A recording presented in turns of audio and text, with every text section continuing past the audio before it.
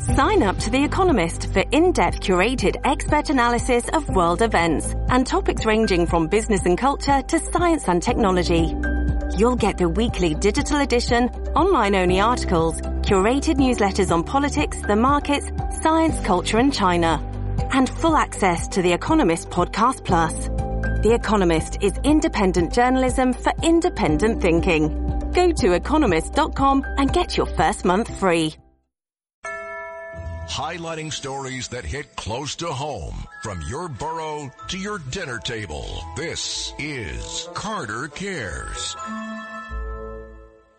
Folks, I'm going to be very, very candid and honest with you. There are some stories, maybe it's a sign that I'm getting older, but there are some stories that just make me become emotional.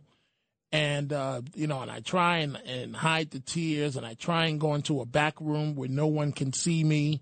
And sometimes, once, I actually was here at the radio station crying over a story when the program director walked in, and he was like, "Dominic, what is wrong?" And, this was when that elderly man was attacked by the kids on the bus, and it was like 6-on-1.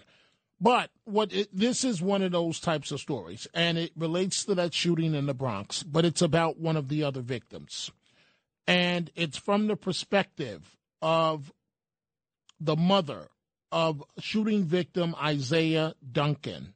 He's 17 years old, and his mother is saying that he has to live. He was shot in the leg. He was much more fortunate than the young lady. She lost her life. Another person was also shot. And his mother is saying that he has to live with it every day. Think about the trauma. You're 17 years old. And when he looked down, he says he saw his own blood.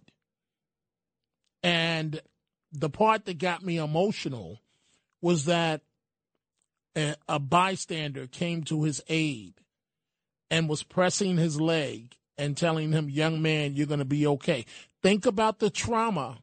Now, he could see the young lady that's shot, and she's dead.